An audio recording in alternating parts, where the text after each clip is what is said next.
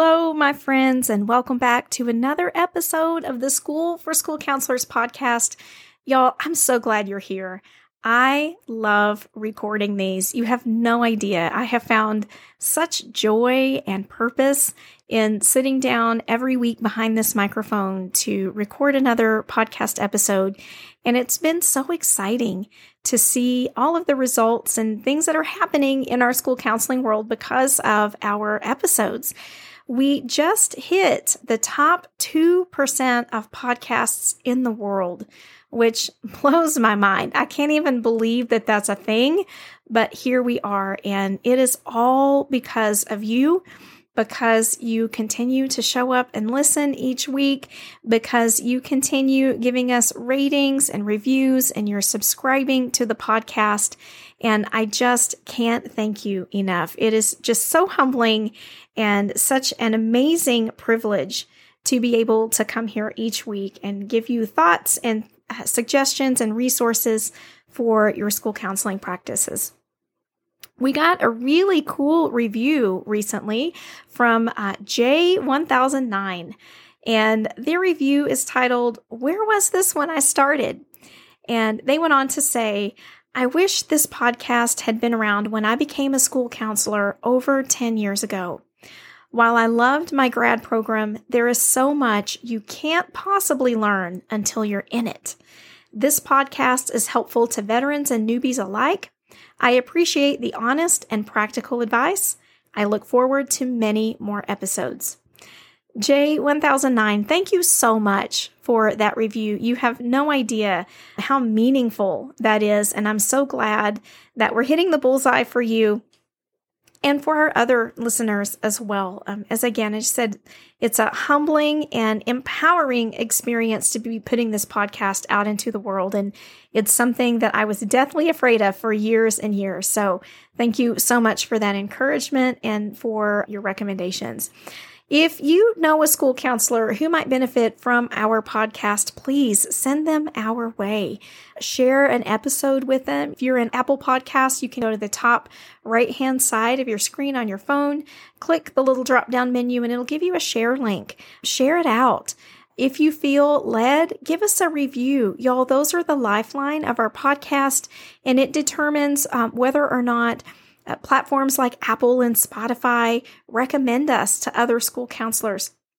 And it's just so helpful to get all this blood, sweat, and tears out into the world for others to hear and experience. We have the best audience on the planet, hands down, and I just so appreciate your loyalty, your enthusiasm, and your camaraderie. So thank you.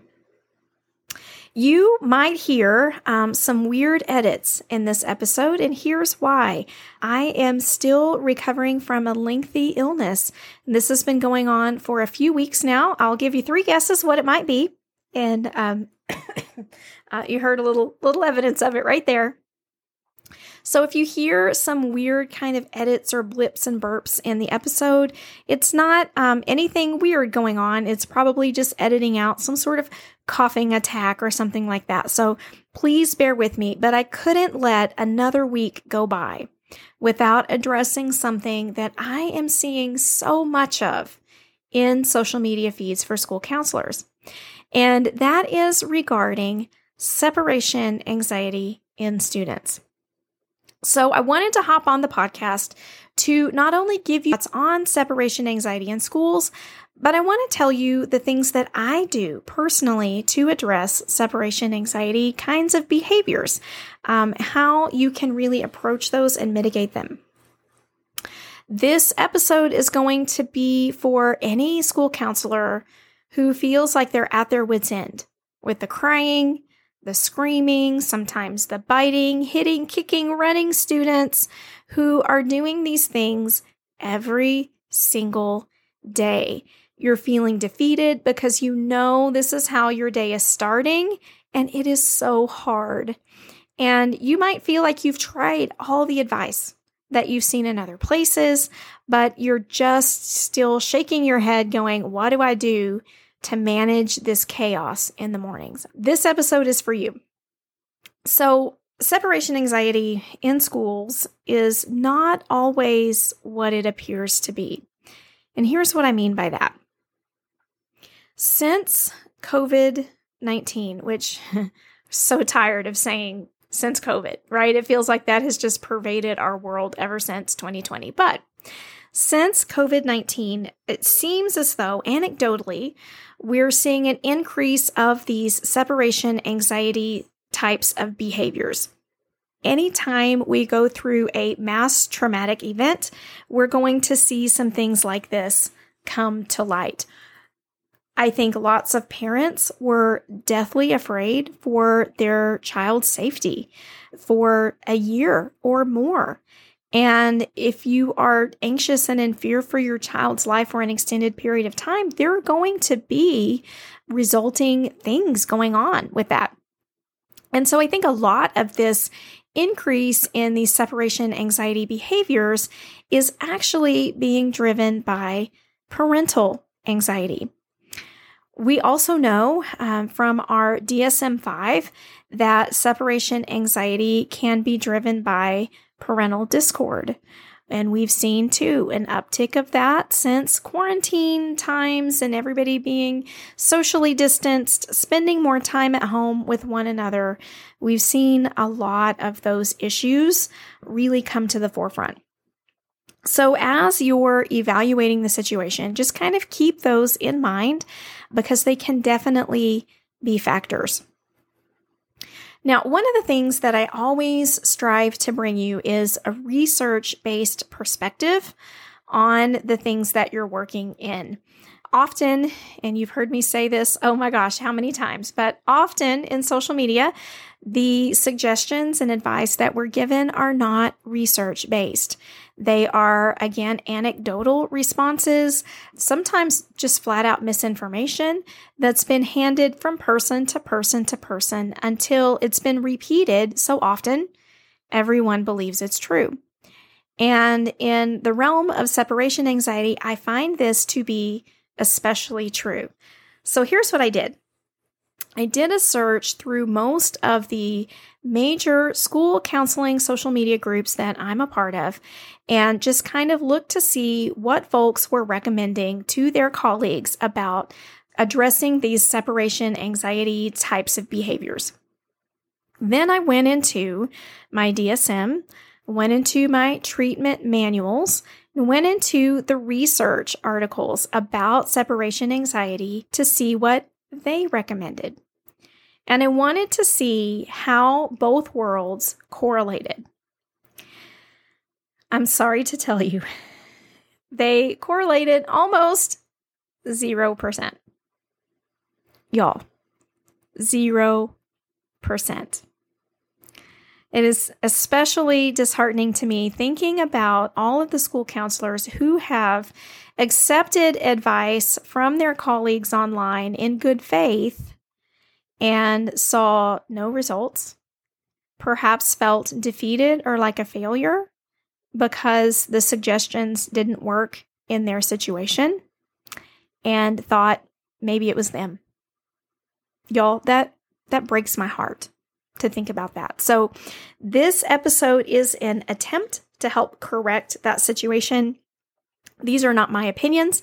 These are research-based, and these are the things that I personally do in situations of separation anxiety. I had the privilege of working on a campus at one point in my career that showed some significant separation anxiety issues. It was not parentally driven. Most of these students were not living with their parents. They were very much rooted in traumatic response and gave me a great opportunity to work through those scenarios with a great supervisor and really learn in depth the different kinds of approaches that work in those situations. But before we jump into that, let me give you the major suggestions that I saw in social media that did not appear in the research. Okay, so if you hear some of these go by and you've been doing them, that doesn't mean you're wrong, and not trying to shame anyone here. We're doing the best we can with what we know and what we have. I get it. And I would be lying if I said I hadn't tried a few of these myself earlier in my career. So no shame in this game. But if you are currently utilizing any of these approaches, just be super discerning. Really put some thought into them and why you're doing them and whether or not you're seeing that they're effective. If you're doing them just because you were told to or because you're looking for a quick fix, you probably should reverse course. If you're trying them and they seem to be working, then gosh, stick with it. You might be able to give us some insights in your own research paper coming up in the future. We would love to know how you made these work. But here are the common suggestions that you see in social media for students showing behaviors that look like separation anxiety. Number 1, give them an important job in the morning so they have something to look forward to. Number 2, read a storybook with them like The Invisible String or something similar and color a picture about being with your family. Number 3, allow a comfort object or pictures from home. And my very favorite, number 4, and I'm saying favorite very facetiously, create bracelets for the student and the parent to wear that match. Those were the most common suggestions that I saw in my social media group perusal, and not one of them has a true basis in the research. So again, if they're working for you, great. Maybe you have a tack on that the rest of us don't have. But for those of you that are looking for a little bit more, who are looking for a little bit more, again, research-based approach to these behaviors, you're not seeing traction with those kinds of approaches, I've got some suggestions here for you. Number 1, in the school realm, we're going to be focusing on our old favorite, coping skills. We're going to be looking at coping mechanisms. When that feeling of anxiety comes to a head, what is it that you can do to help de-escalate yourself, right? What are some things that you can do to help yourself get through the moment? A lot of that comes with recognizing some somatic symptoms. What are your triggers? How can you be prepared for those? So that's number 1, looking at identifying and practicing those coping skills. Number 2, and this is going to be especially important for those of you working with younger students, your elementary students, early elementary, on up into, I would say, even 5th grade. Child-centered play therapy techniques. Just non-judgmental, very accepting, trusting the student's capacity to grow, those kinds of things, just to promote an awareness of self and to increase the student's own motivation to overcome these separation anxieties. If you're not familiar with child-centered play therapy approaches, there are tons of videos. Go YouTube Gary Landreth. He is a legend in the play space for therapy. And although we know we're not providing therapy in schools, right? That's not our role. We can take some of those techniques and some of those approaches to help students in the short term. And sometimes that's all they need. They don't need to be referred out if we can just get a good handle on what to do with them in the short term. So the child-centered play therapy approaches, unconditional positive regard, non-judgmental, trust in their own capacity to grow, can go leaps and bounds for students who are feeling this way. Mutual storytelling is often another great technique. And don't write this one off for just the little ones. This can be super effective even with adolescents. And when I say the word puppets, some of you are going to say, there is no way. But I'm here to tell you, when I've had puppets in my office, 9 times out of 10, the students that went for them first were my pre-adolescent and adolescent boys. There is something about those puppets that those boys really, really like. And so don't be afraid to try this with them. You just alternate telling stories through these puppets. You could also use dolls or stuffed animals where you first model how to walk through one of these separation anxiety situations. And then the student also tells a similar story utilizing those same skills or suggestions or thoughts. It's called mutual storytelling, and it can be very, very effective in addressing the root of these anxiety responses. Third, and I rely on this one a lot, is having the student draw a picture or create some sort of art piece that depicts what they're afraid of when they're away from their caregiver. This can be very telling. If you have a student who gets involved in this activity and ends up with a picture that depicts no fears of being separated or no extensive fears, then you probably don't have a true separation anxiety situation on your hands. You probably have an issue of school refusal, which is different. And then the last thing that I recommend doing in these situations is, and this is going to sound a little persnickety, but you guys are used to this with me by now. The DSM and our training manuals tell us that often these kinds of separation anxiety behaviors are actually stemming from parental anxiety and sometimes parental discord. So you have parents whose anxiety is so hyped up, they just can't help but push some of that off onto their child, whether they realize it or not, whether it's conscious or not. It's just kind of bleeding over. Or you have a lot of issues going on in the home. Typically, this is between parents, but could be between other family members. And it's just carrying over into the school environment with these separation anxiety looking behaviors.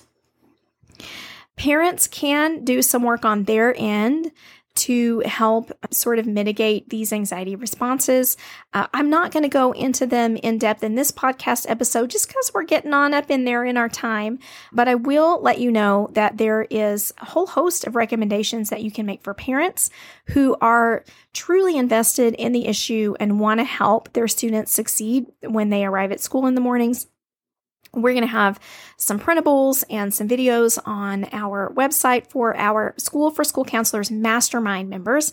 That's where we go to learn these things more in depth, to really become expert practitioners in our craft, and to get the right kinds of consultation and research-based advice that we need to continue addressing issues like these. So if you haven't hopped in our mastermind yet and you're dealing with something that looks like separation anxiety, I'm going to really encourage you to hop over into our mastermind. I think it could be a game changer for you, and you don't have to stay there forever. You could just hop in and get what you need and hop right back out. We'll always be happy to welcome you whenever you want to come spend some time with us.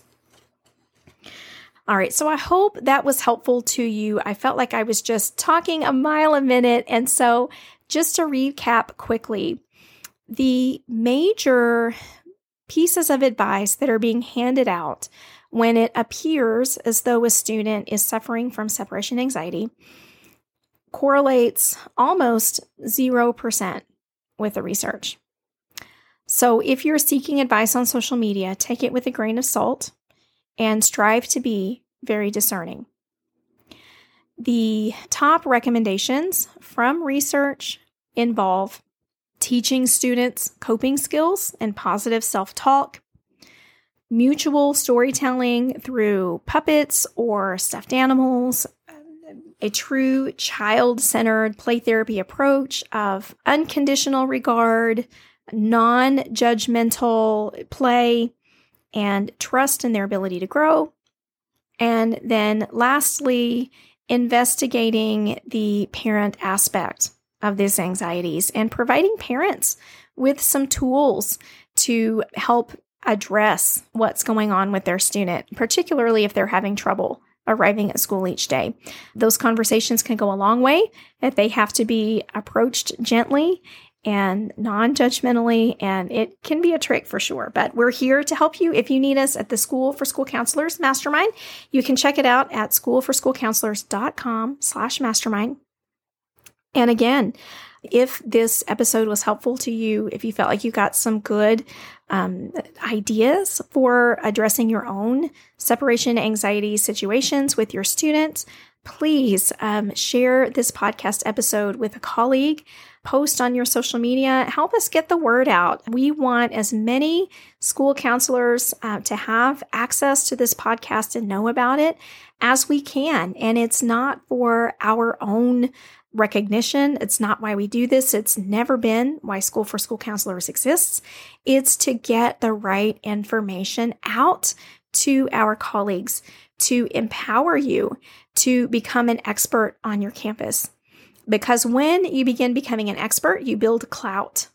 When you build clout on campus, then you're looked to as a leader. And when you're looked to as a leader, gosh, it's so much easier to advocate for your program.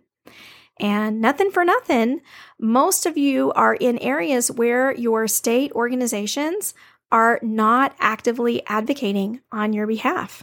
Neither is your national organization. It's going to be up to us to pick up the reins and make that horse run. And part of the way we're going to do that is through advocacy from the inside out. That involves becoming a really great practitioner with a lot of expertise and know-how to be able to build that clout and leadership on campus. That's what we're here to help you do. So this is not about us. This is about you, and this is about our profession as a whole. And if you felt so inclined to help spread the word, gosh, we would be so super appreciative of you. So thanks for joining me for this episode. I really have had a lot of fun talking with you about it, and I hope that you've enjoyed it too. I will see you here again next week for another wonderful podcast episode of the School for School Counselors podcast. Until then, y'all take care.